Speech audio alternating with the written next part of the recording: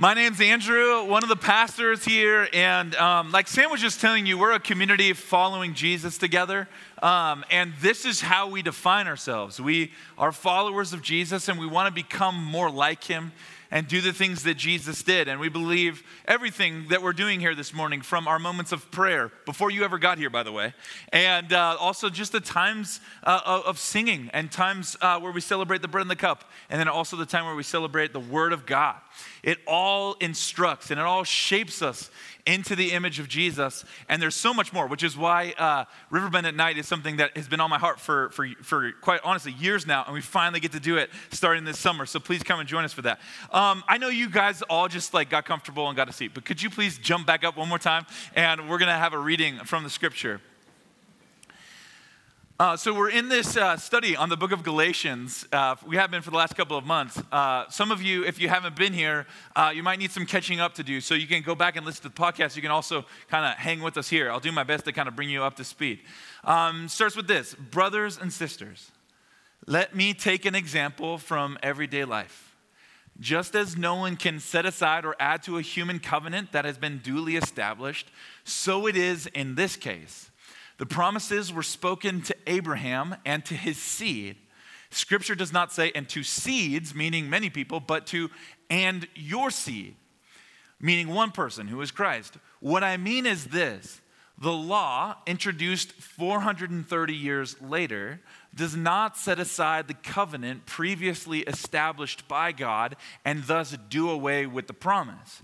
For if the inheritance depends on the law, then it no longer depends on the promise, but God, in his grace, gave it to Abraham through a promise. This is the word of the Lord. Father, we just want to say thank you so much for your word, and we ask that today you would do that special thing that only you can do by giving animation and life and power to these words on the screen behind me. And God, would you just by your Spirit unite us around your vision and send us out in the power of your Spirit. And everybody said, amen. Amen. Go ahead and have a seat. So the title of this message is God's Unbending Promise, and I want to detail that out for you. To do that, though, let me tell a quick story. Just this last week, we wrapped something we do here at Riverbend called Alpha. It's 10 weeks of dinner conversations about faith and meaning, primarily for skeptics, people on the outside of the family of the faith, but want to explore what it means to follow Jesus. And so I was there the past 10 Tuesdays, and I made a bunch of friends, and it was really fun. By the way, thank you, huge thank you to those of you who are hosts and helpers. Man, you made such a huge and massive difference. But I made a bunch of friends at Alpha, and last Tuesday, during our last session, one of the friends that I made at my table, she was like, hey, I just need to come clean about something. On the first week of Alpha, I went home and I Googled Alpha Course brainwashing because I was wondering if you guys were trying to get in my head and brainwash me or something like that. And I was like, and she was like, there's this whole subreddit that was all about it and everything, but I decided to come back because you guys seemed kind of good and real or whatever. And I'm so glad that I did. And we ended up just having a good laugh over that because that's exactly what Alpha's for, is for people who have big questions and maybe have some cynicism and skepticism, but over the course of several weeks, we just unfold the story of Jesus, and it's really powerful. Now she's at a place where she wants to start coming here and joining the community, which is pretty cool. So the way Alpha works is that every week there's a question about faith, and then there's a video that sort of responds to that question, and then we finish it all up with table discussion. And at the very end of the course, just this last week, we covered the question, what about the church? What about the church? Which is obviously a hot topic of today, not necessarily for you. You're all here and excited to be here.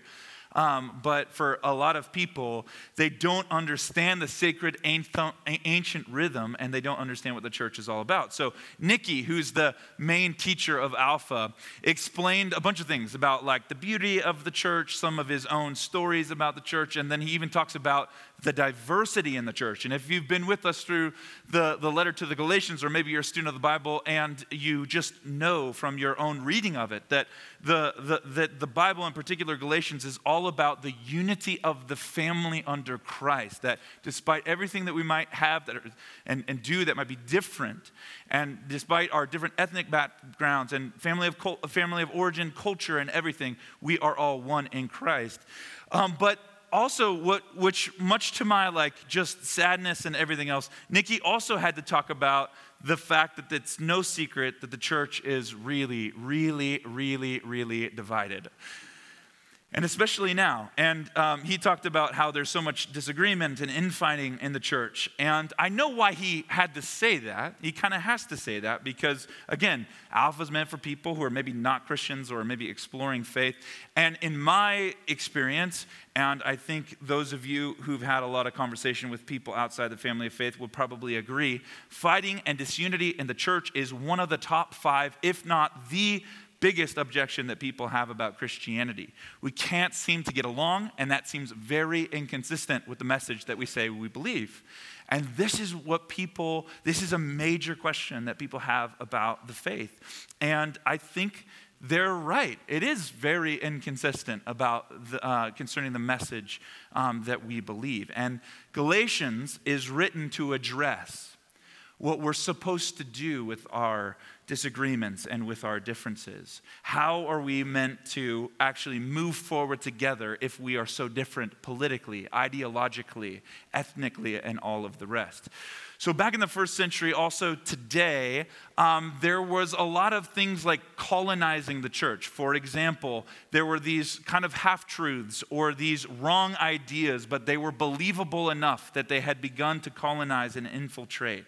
The first one was just, hey, let's make anyone who's a part of the minority culture who wants to become a part of the church just basically become like us. And that's kind of how things work in society, but it's not the way it's supposed to work in the family of God. And by what I mean is, if there is a minority culture, for example, in the first century, the majority culture was the Jewish culture, and there were a lot of Gentiles and what was known in the first century as pagans who wanted to come into the church as well. And the way that the Jewish people were responding to that was, you know what? We're happy you're here and everything, but it would really, in order to belong to the family, you basically have to reject your culture, reject your family of origin, reject everything about yourself basically, and just adopt our culture instead. And that poses a problem when you're talking about the gospel, because Jesus gets the divine gospel. He says that the gospel is that Jesus is king, and everyone who trusts in him is welcomed into the family of God, regardless of how we might be different otherwise. The other wrong idea that they had, I think we have today too in our churches, is we basically just go, you know what, unity is kind of too hard of a bar or too high of a bar for us to hit. So let's just put out 2 tables. This literally happened in the church of Galatia. Let's put out 2 tables. One group of people sits over here, and the other group of people sits over there. We're too different. It's not really worth trying to kind of get everybody together. And this is the temptation that I think a lot of churches have, including us. The temptation is, you know what? Unity is almost too high of a bar. So let's not go with what's ideal. Let's just kind of go with what's realistic. So we lower the bar to basically say, hey, you know what? We're so different, let's say, on the political spectrum. Or we're so different, like ethnically. We come from such different cultures. Like you come from Latin America, which is a very celebratory, amazing, loud, fun, vibrant culture. I come from a very stoic family culture that is filled with engineers and scientists, right? And so therefore, it's not as easy as a mix or a fit. But the reality is that what Jesus and Paul are saying, the New Testament clearly teaches that we are one family, not two. Or in the case of the evangelical tradition, 14,000. Back in the 16th century, there was one split between the Catholics and the Protestants, and since then there have been over 14,000 times where the church has been like, we can't actually get along with you, so goodbye, we're leaving and going over here. The reality is that this is tragic, and it is, according to the message of Galatians, a temptation that we must not give into, but actually maintain the promise of Jesus is unity. So in today's passage, Paul is sort of arguing that if you take that bait to kind of, to just fall into that temptation and be like, you know what, I can't do family with you. I can't embrace you as my sister. I know you say you call Jesus king. And I know you've been forgiven of your sin because Jesus died for your sin on the cross. And I know that I have just the same equal standing as you do because you were forgiven just like I was forgiven. But even besides all of that, I can't actually call you sister, or I can't devote myself to you in familial love. If you take that bait, Paul says, you're actually missing the gospel entirely. And all it's going to take is just a little bit of time, and you're going to wind up in a completely different place. You wind up with a community of people that are defined by their social values and not the gospel. And so Jesus says, you can't do it. You got to fight for unity. This is the hill to die on, he says. And this is how he makes his point. Again, he's still talking about the Jewish law. It's layered for us because we're not totally familiar with all the nuances of the law. But just think about it like this. In Paul's day, he was a Jewish man, obviously, but the majority culture in the church of Galatia was these Jewish people. And so because they were Jewish, they're talking about the Jewish law, and it has to do with the unity of the church. And this is what verse 15 says. Brothers and sisters, let me take an example from everyday life. Just as no one can set aside or add to a human covenant that has been duly established, so it is in this case. So again, what he's doing is he's starting by addressing their familial bond. This is the first time that phrase, brothers and sisters, comes up in Galatians. He goes on to talk about it much more as he goes along, but this is the first time it occurs. It's the Greek word adelphoi, and it means sibling, brother, sister. And he's saying, hold up. Like, as much as you might want to define yourself differently, as maybe you, like Nicola, maybe you may not want to embrace me as your brother. The problem is that I am united with Christ in the same way that you have been united with Christ. And according to God, who then defines what family is and defines what his family is, he says, you know what? You are brothers. You are connected to each other in this way.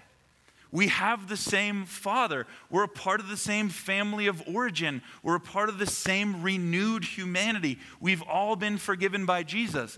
These are the things that unite us. So in other words, of course, there are things that are different about us. There are different ideological things. We're on different socioeconomic spectrums. We are different. Like, some of you are intellectual. Others of us, maybe not so much. Some of you have advanced degrees. Others of you are maybe just starting school or decided to go a blue-collar route or something like that. All of the reality is that yes, of course, we are very, very different, but the thing that unites us is far more powerful than the thing that threatens to break us apart.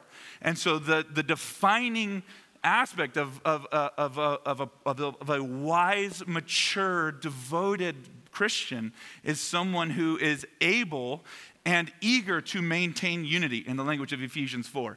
Eagerly maintain the unity of the Spirit and the bond of peace.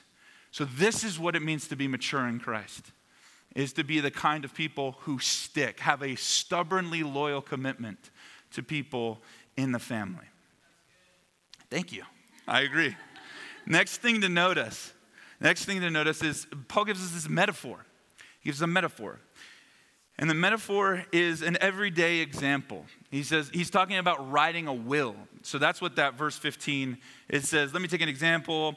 No one can set aside or add to a human covenant. He's talking about the writing of a will. And he's saying that once a will is ratified, no one can throw it out or add to it. It's a legal document that is fully enforceable. So he's saying, like, just like that's the case with like a human covenant, a will that you might write, or whatever. I was going to suggest you write me into your will, but that was very self-serving and an abuse of power. It's just the things that sometimes pop into my head as I'm talking. Don't do that. I'm teasing. So just like when you write a will and it's notarized and it's signed and your legal representation makes sure that it's authorized, it is a legally binding document and it cannot be changed. The same is true when God tells Abraham he's going to bless all of the families of the earth through him. That was the blessing that God had promised to Abraham. It wasn't so that Abraham would become great. That was not where the promise stopped. The promise was you're going to become great so that all of the families of the earth will be blessed through you. So this is the promise that we need to anchor ourselves to, and that's exactly what Paul's doing here in Galatians. So God's covenant with Abraham creates an unbreakable agreement for everything else that follows. God's covenant with Abraham creates an unbreakable agreement for everything else that follows.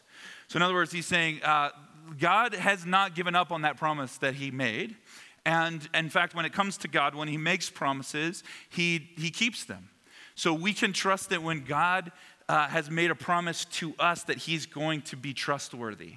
You can actually trust him with what he said. Now, part of the problem that I've noticed in Western culture as I pastor a group of people from Bend is that a lot of times we have unmet expectations of God. We feel like God owes us something that he hasn't given us or whatever. And normally what that is, or what I've noticed as I pick up, I say this humbly, not as a point of judgment or whatever, but I just see that we're holding God to promises that he hasn't made us. You know what I mean? Like the gospel of ease and comfort. God is just here to make your life so flowery and fun, and life's going to be great and easy, or whatever.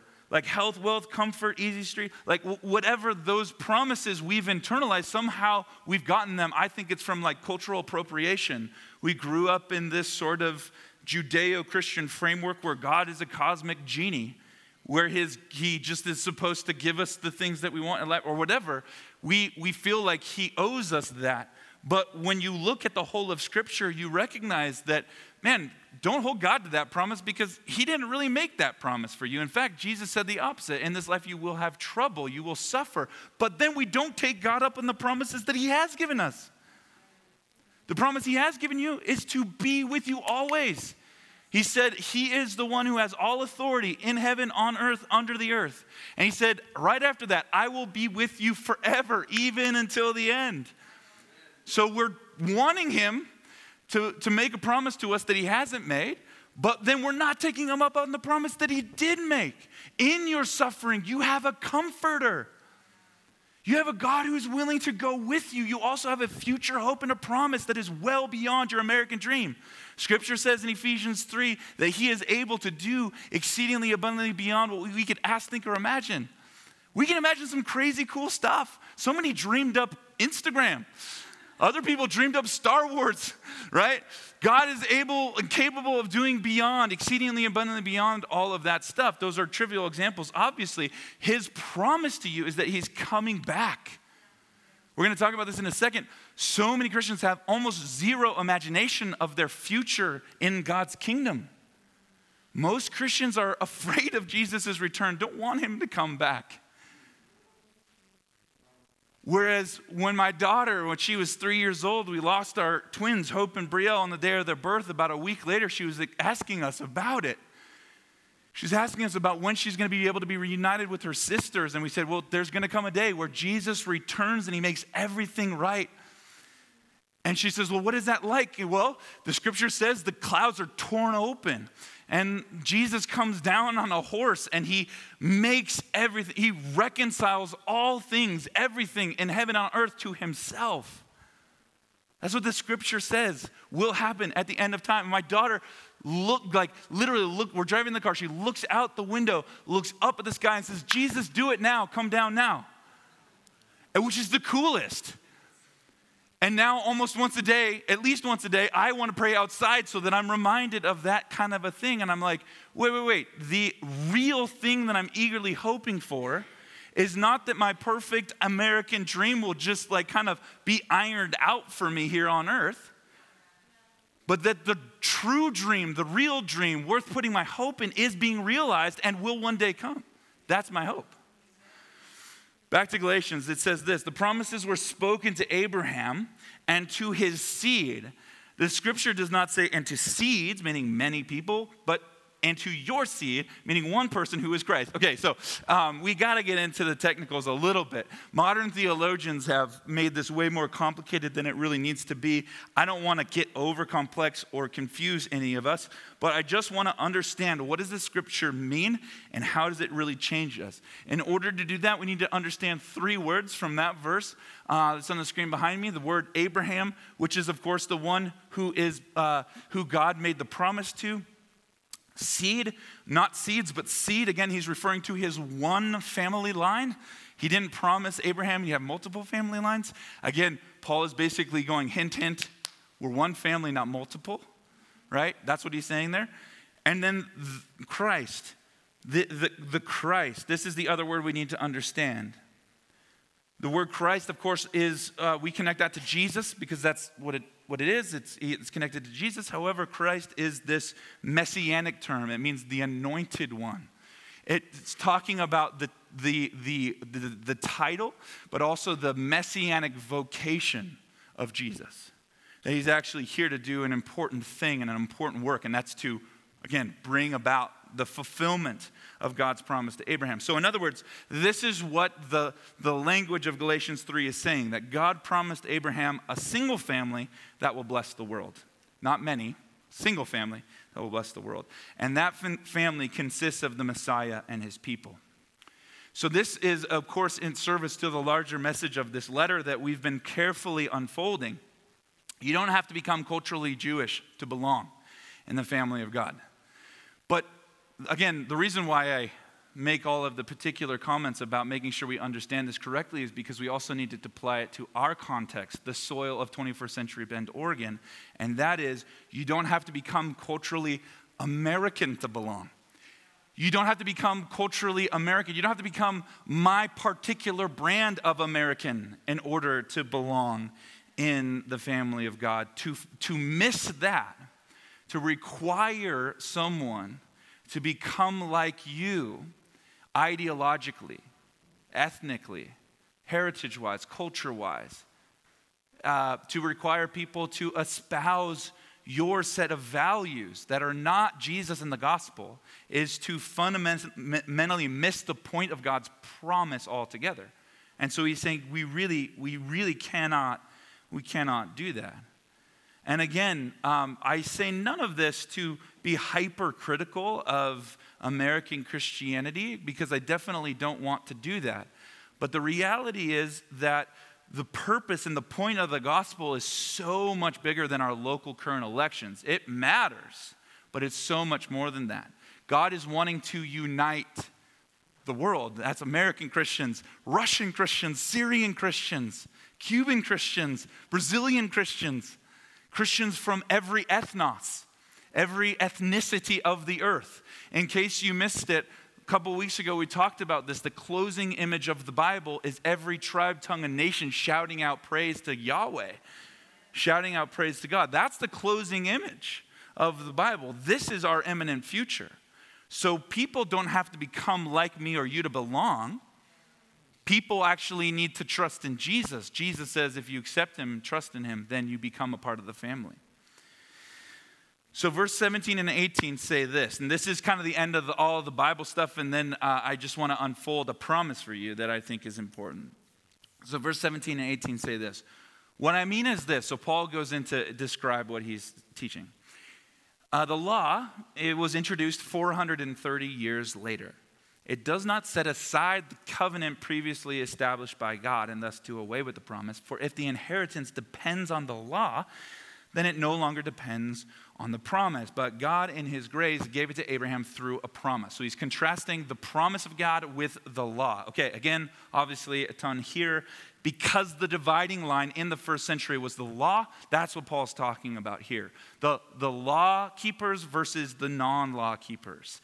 And because the law keepers were saying that Paul had neglected to teach the whole gospel, they said, Paul's okay, but he missed all of this stuff. You also need to obey the law. Paul goes, okay, let's talk about the gospel. We can do that. Let's talk about it. And what he's saying is that the Mosaic law does not overrule the covenant promise that God made to Abraham, because it was made almost half a millennium after Abraham walked the earth. It was when the Mosaic law came. So the covenant promise had already been ratified, so to speak. The will was already in full effect. And so when the law came, it didn't nullify or overrule it. It actually was meant to service it in a way, and I'll get into that in a second. So Paul is essentially straightening out the wrong-headed leaders, the ones who are putting dividing lines where God does not put them, the ones who are requiring people to become like them to belong. He's straightening them out. He's saying the promise never changed. God had always intended this plan to bless the world through Abraham's seed. And the law was there to prepare God's people for the Messiah and to ensure that things will go well between us, but it was never intended to replace God's promise. So now that Jesus has come, now that promise is realized, meaning the law has been fulfilled, and now we're just living in the goodness of God's promise. It's coming through. The dividends, if you will, are being paid out. So we receive that promise not through law following, but by faith. Again, very common motif, important theme in this letter is that the righteous will live by faith. But even then, Paul is hearkening back to Deuteronomy, Leviticus, Habakkuk. The righteous will live by faith. This is what God has been up to all along. So that's us. We are people of faith. We trust in Jesus. And because we have trusted in Jesus, we are forgiven of our sin and we're accepted into the family and we receive a rich inheritance. We have faith in Jesus. And if you have faith in Jesus, you receive the promise. So again, what's happening here is we are getting right perspective on all of the different players in this whole covenant relationship. The first one, of course, is God. Jesus is the true worldwide Messiah. We see that clearly now through this letter. We also see Abraham clearly. According to Romans chapter 4, he is the father of our faith, meaning that we are now a descendant in that line because we've trusted in Jesus. We see Moses properly. He's like the giver of the law that had a purpose for a time and now has completed its God-given task.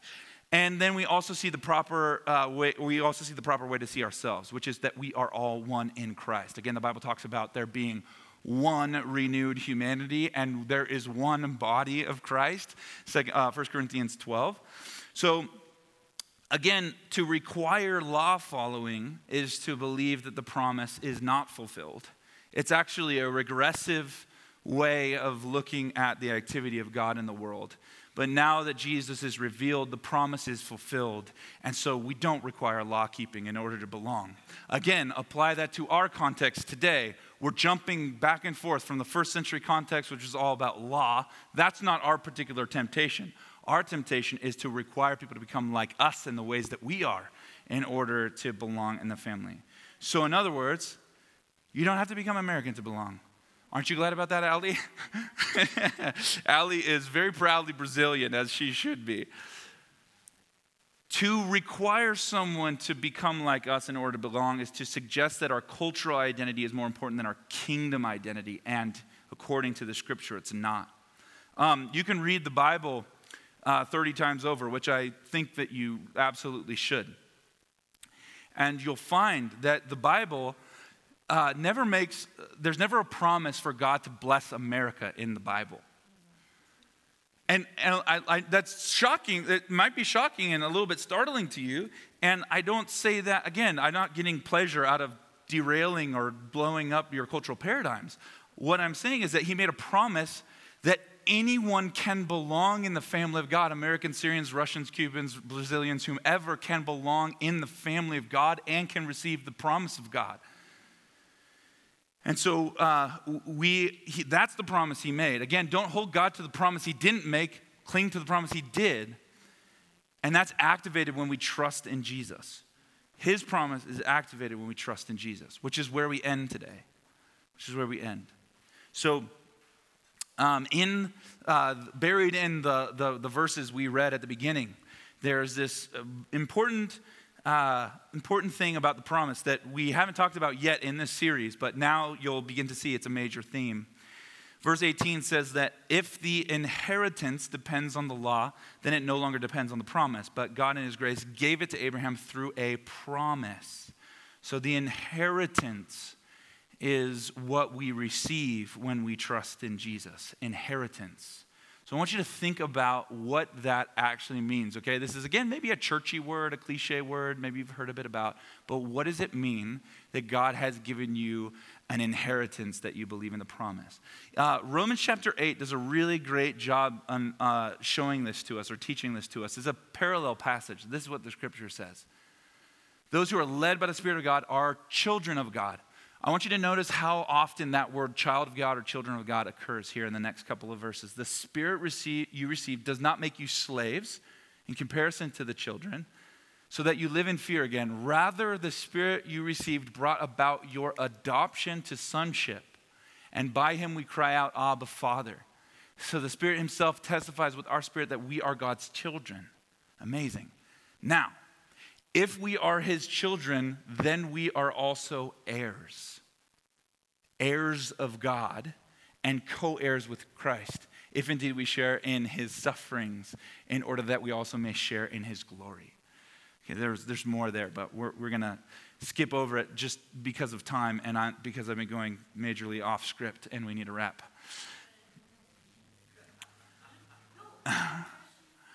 So he wants us to see ourselves as children. This is your primary identity. You are a child of God, which means, again, we are sisters and brothers. Chris, you're stuck with me, man. You're stuck with me. I'm your brother. You're my brother. We're brothers and sisters. We're all children of God. And heirs of the kingdom and heirs of the promise. So if you are an heir of God's promise, then you live into the promise of God. So I want to just wrap up by talking about somewhat like the disposition or the mindset of the person who's an heir, the person who has a rich inheritance, the person who has received the promise. We're going to talk about what it means to be an heir. Being an heir gives us this shared culture that we have together. So again, we are often struck by how different we are. But as we realize that we've all received the promise of God, we actually realize that there's far more that we have in common than we first thought. So first of all, an heir is marked by several things. An heir is first marked by generosity. An heir is marked by generosity. So imagine for a moment that you were an heir to like a massive fortune. This would be a fun, like, fantasy experiment. Imagine you're an heir to a massive fortune. I actually know a guy who is an heir to a massive fortune. His father is worth like hundreds and hundreds of millions of dollars, and his dad is also in his 70s. He's the firstborn, and he's been wealthy basically his entire life, and he will be wealthy until the day that he dies. And there's, as you know, as I've just teed up this conversation, you know that there's a lot of different ways this story can go. It could go down a pretty destructive route. I basically think that although there are many different twists and turns my buddy's story could take, there's really only two paths. He can hope in his money. He can hope in his wealth. And that leads someplace. Or he can serve God with it. Now, the Bible warns that the love of money is the root of all kinds of evil. You wind up being owned by your money. You wind up being controlled by it. And I think money is like an amazing thing that can be used for the glory of God, which we're going to talk about in a second. But it's a terrible master. Just ask your cryptocurrency portfolio this week. It probably tanked if I was reading the news right. I don't invest in crypto, but I read the news. Am I right? It tanked? Okay, all right. Thank you for the fact check. In the case of my friend and his dad, man, they leverage everything that they have towards the kingdom of God in some pretty remarkable ways that my little tiny brain won't ever be able to fully wrap my head around. They started a charitable foundation, and they've devoted their lives and all of their resources to just like donating their wealth for the good of making disciples and serving kingdom causes. And they do it quietly and humbly. You won't know about it. You won't see their name on a bunch of different things. They're not looking for that kind of glory. They're just doing it. Again, in dollar amounts that my brain does not fully understand. I can't really compute. So an heir to a massive fortune like that, who's wise, what does a wise heir do with their resources? Well, they're not stingy with it. They don't have a scarcity mindset. It's actually the other way around. They're radically generous. I know the people in this room, there are those of you who have lived this in some incredible ways. One example of that, just this week, I was meeting with a newer gentleman to the church. Him and his wife have been coming for a couple months, and they're really cool people. And they said, hey, we'd love to get together just one more time. We have something we want to give you. I'm like, okay, sweet. That sounds great. So on Monday, we get together, and they said, hey, we poked our head in the kitchen. We saw that you guys did like a ton of mold removal, but it is just like, it's completely undone back there. It needs a lot of work. It needs a ton of help, and it does. We've been slowly working on the building and on the church, but that's one area we haven't gotten to yet. So I told him a little bit about the vision of where we're going and why we want to build out the kitchen in this beautiful way so that we can host all kinds of different events here and blah, blah, blah. So he said, yeah, we thought you would say that, so here you go. Bang. He hit me with a check for $7,500, which took my breath away. I didn't have any words to describe like my gratitude and all of that. And I was just like, he's stumbling my way through. I was like, dude, I guess thank you. Like, this is incredible. We'll use it all for the glory of God, obviously. And he goes, yeah, everything, this is what his response was. I was inarticulately stumbling through my words. And what he did was he was just like, man, everything we have is from God. And we're just like stewarding us. He's called us so that we would be a blessing. Again, he's connected to the promise. He's a bro, he's an heir who has received the promise, and he's like, yeah, we know what we're about. We're going to celebrate what God has given us, and we're going to give it for the good of others. So because you are an heir, don't get hung up on money. You don't actually have to be rich in order to apply this principle. Because you are an heir in the kingdom of God, you have a generosity, a for the good of everyone else orientation. Your mindset, your orientation is for the good of everyone else, just like my buddy is and my friend who started that foundation. Being an heir in God's kingdom means all kinds of things. It means that you have received God's Holy Spirit of power. It means that you have the resources of the kingdom of God. It means that you are secure and that you are safe and that you are protected by the Father. And when you suffer, like Romans 8 says, when you suffer, it is not worthy of being compared to the glory that you will receive in the age to come. You also have the promise that he will never leave you or forsake you. So all of that influences your mindset to the point where you become like these people I've told you about who go, what else can I give away? Who else can I help? Who else can I serve? Who's on the margins of society? Who can I care for? Who can I love? And it's, again, your money, but it's so much more than just that. It's your presence. It's your presence. It's you. It's your time, it's your energy, it's your talents, it's your spiritual gifts. It's all of it. It's all of it. So you are a gift to others, and you're not conserving anymore because you're afraid of scarcity. You're actually lavishly giving whatever you have.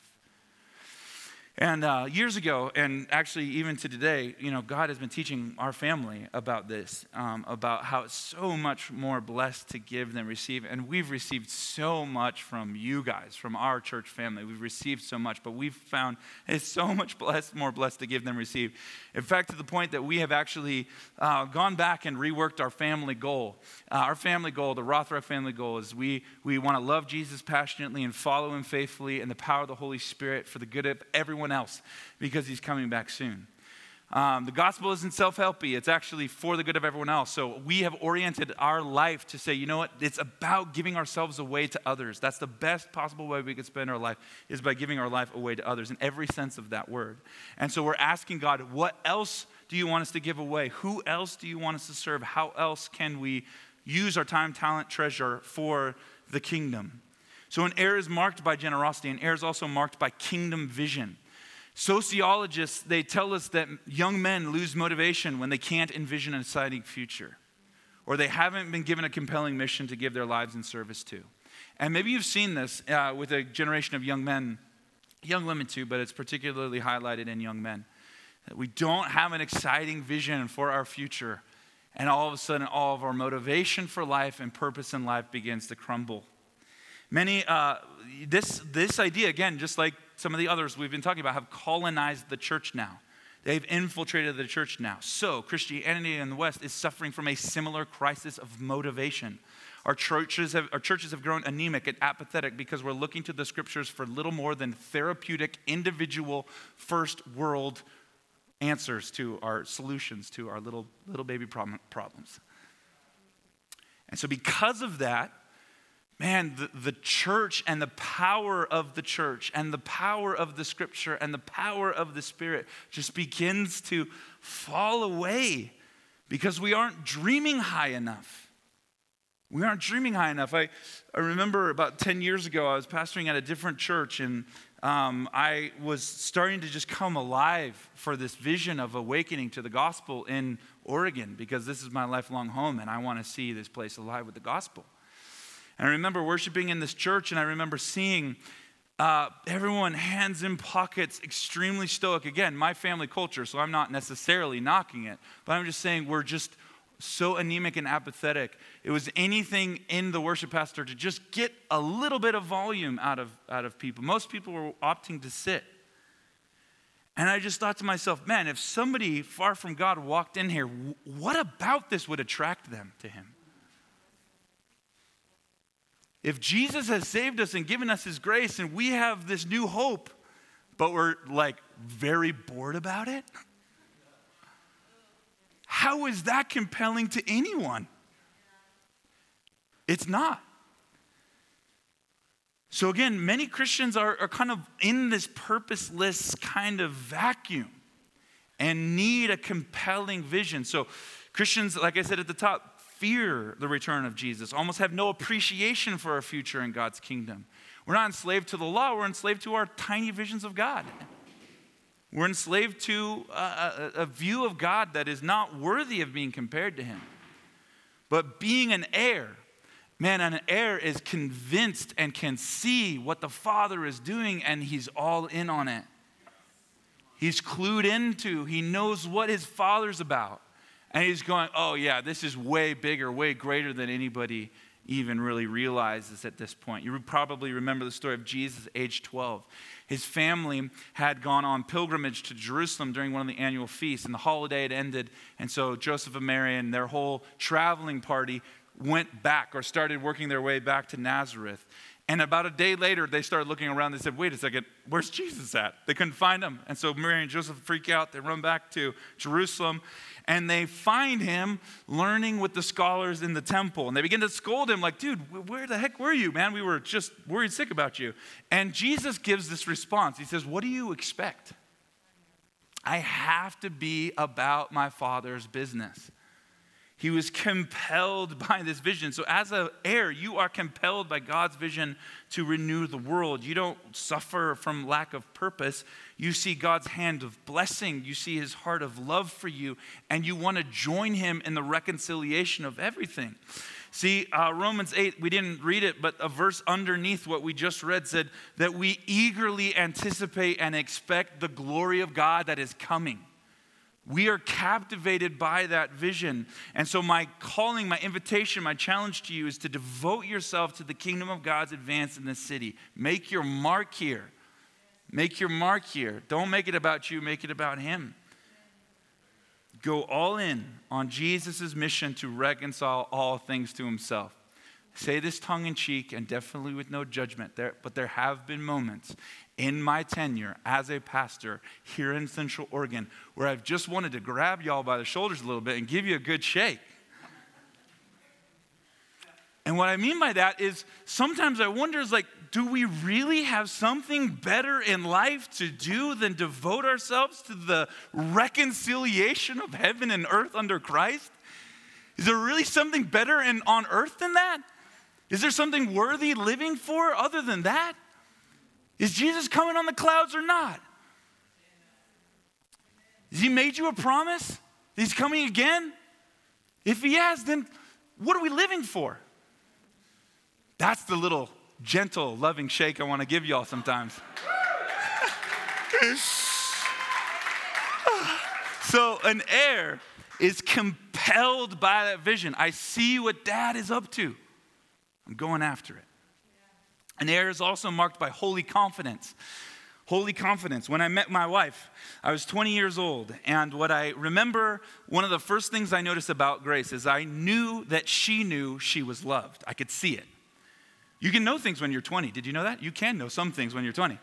And there was just something I saw in her countenance. I could tell she knew she was loved. She was loved by her clan, her family. She knew she was loved by God. There was something about, I just knew that. She had a sense of confidence. She had self-worth because she knew that she was cherished. And I was right about that. She's a grounded, steady human being. Not because she doesn't have suffering or challenges in life, but because she knows that she's loved. And so an heir has that kind of a countenance as well. So we live in this toxically anxious culture. We live in a toxically anxious culture. And by all indications from the stuff that I'm reading, that's only ramping up.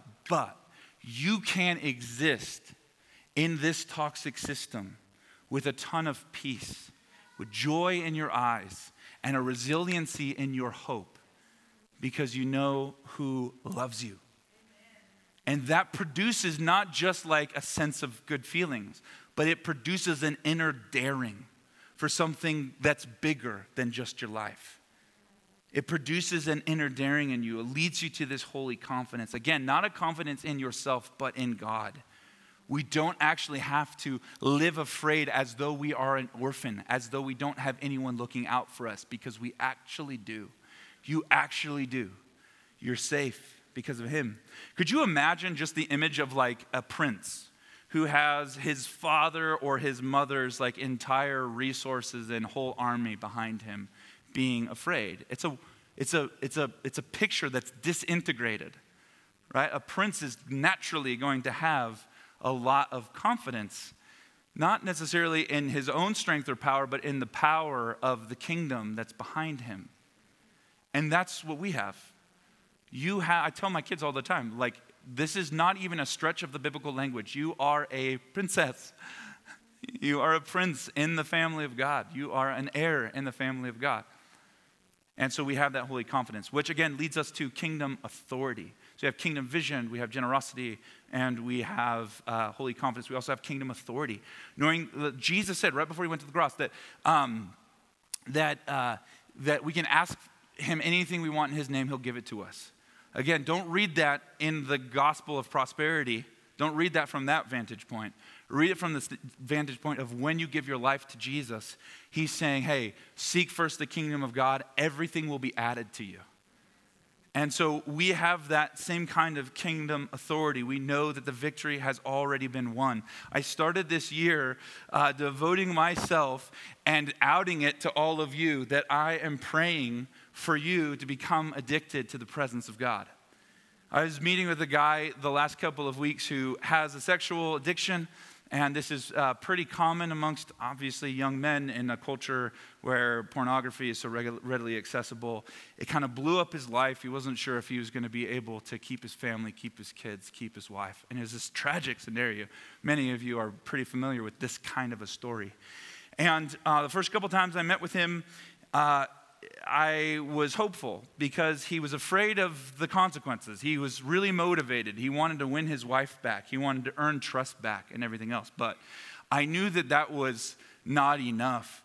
And so the last time we got together, he's got a counselor, he's got therapists, he's got mentors and peers and stuff like that. So I just say, hey, when we get together, just get ready because we're praying the whole hour, And my thing is I just want to see this dude addicted to the presence of God.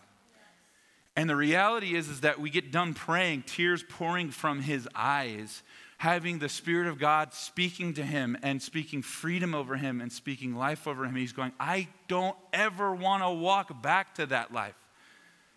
I want to have God in my life. So it's not a fear of consequence. He's living in this hopeful expectation that the presence of God is ready and tangible for him. And this is something that you carry with you. That's why I'm here. That's why God is still authorizing me as your pastor for the moment. Is because I'm here to teach you to pray, to enjoy the presence of God. Will you join me in praying for the kingdom come? We could go, I have a friend who pastors in Dallas, Texas. And I go, talk to me about your prayer meetings. He goes, yeah. Pastor says come pray. We all come pray. And it's just like baked into the DNA and the culture of the Bible Belt. So listen to the pastor and come and pray.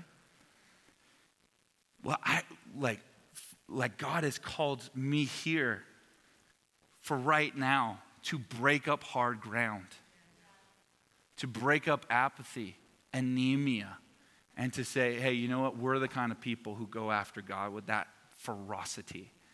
And so I want to encourage you to join me in that.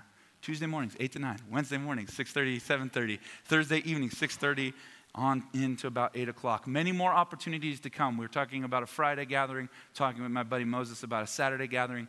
By the end of this year, I want to have at least 15 hours a week where you can come and pray in the way that I'm telling you right now. Second to last, defiant hope. An heir has defiant hope. The promise of God is unbending. I'm sure of that. So hope does not disappoint, Romans chapter 5, verse 5 says, because the love of God has been poured out in our hearts by the Holy Spirit who is given to us. The Holy Spirit seals us, and we are assured, and we have this hope that sort of defies reality in some cases. And lastly and finally, an heir has loving devotion to the Father. I just want to be with him. I just want to be like him. I want to honor him. So when you love and follow after Jesus, this is what stirs in you. When you are an heir, this is what begins to stir in you. I was talking with a pastor friend who we don't really know each other that well. We've got a lot of mutual friends, but we have a lot like kind of overlapping in terms of those friends and what we want to do in the future and all of that. And so I was meeting with him over Zoom this week, and he was like, dang, dude, at the end, he's like, man, we have to keep doing this. I was like, yeah, no, that sounds great. Let's keep Zooming. That sounds great. He's like, no, I mean it, because I can always tell when somebody else is hungry. I can see it, and I can see it in you. And I'm like, yeah, I can see that in you too. There's this hunger that has been awakened in you and in me that we're saying it's only forward from here. We're just going deeper into the love of God now. We're not wavering. We're only going deeper. So I just want to end, which, man, I really blew my time, you guys. Thank you for not walking out on me for blowing my time. But we wanna just end by. So I was preparing for this message. I just realized and recognized that there may be some of you who go, dang, sounds kind of nice, but I feel like I'm orphaned. I feel like I don't have a family. I feel like I don't have a father. Andrew, you seem convinced this guy loves you. I don't have that same assurance. And wherever you are today, that's okay. Zero judgment from me. But what we just want to do is open up a little bit of time and space for the Holy Spirit to come to you and actually demonstrate and show you that you have been adopted, that you are adopted into the family of God just like me. There's nothing special or different about me. We are all equal before God, especially because of the work of Jesus. But so we just want to invite you to cast aside that sense of being orphaned and instead receive your adoption. So you guys stand with me and let's pray. God, this is the culture you've given us. This is the ethos that you've given us. We are people who are devoted to you and you only. And we come before you, Holy Spirit, and we just invite you to come. And we invite you to begin to do the work that you've started in us. And we pray that you would just continue to fill us. And for those of you who are here and you're like, gosh, I want what we're talking about here. I want holy confidence. I want a kingdom vision. I want to be a generous type of person. I want to feel like I'm an heir, but I feel instead like I'm an orphan. Again, just notice that coming to the surface in your heart. And notice that where God is at in all of this. He's not judging you. He's not mad at you. He's actually just standing opposite you with his arms open wide, just waiting to receive you as his child, as his child. So Holy Spirit, I pray you come in power right now and you would silence just any doubt and fear and suspend cynicism, God, because we have that too. But in its place, we pray that you would resurrect hope and faith and courage in you. And just begin to keep resurrecting this stuff in us, God. And if I'm talking to you and you're the person I'm referring to, or you're like, I feel like an orphan, I just want you to imagine with me that the Father is standing opposite you, arms open wide, ready to receive you. And I just want to challenge you, encourage you to just say yes to that, embrace from him, and just take a step towards him. Hold your arms open as well and just receive his embrace.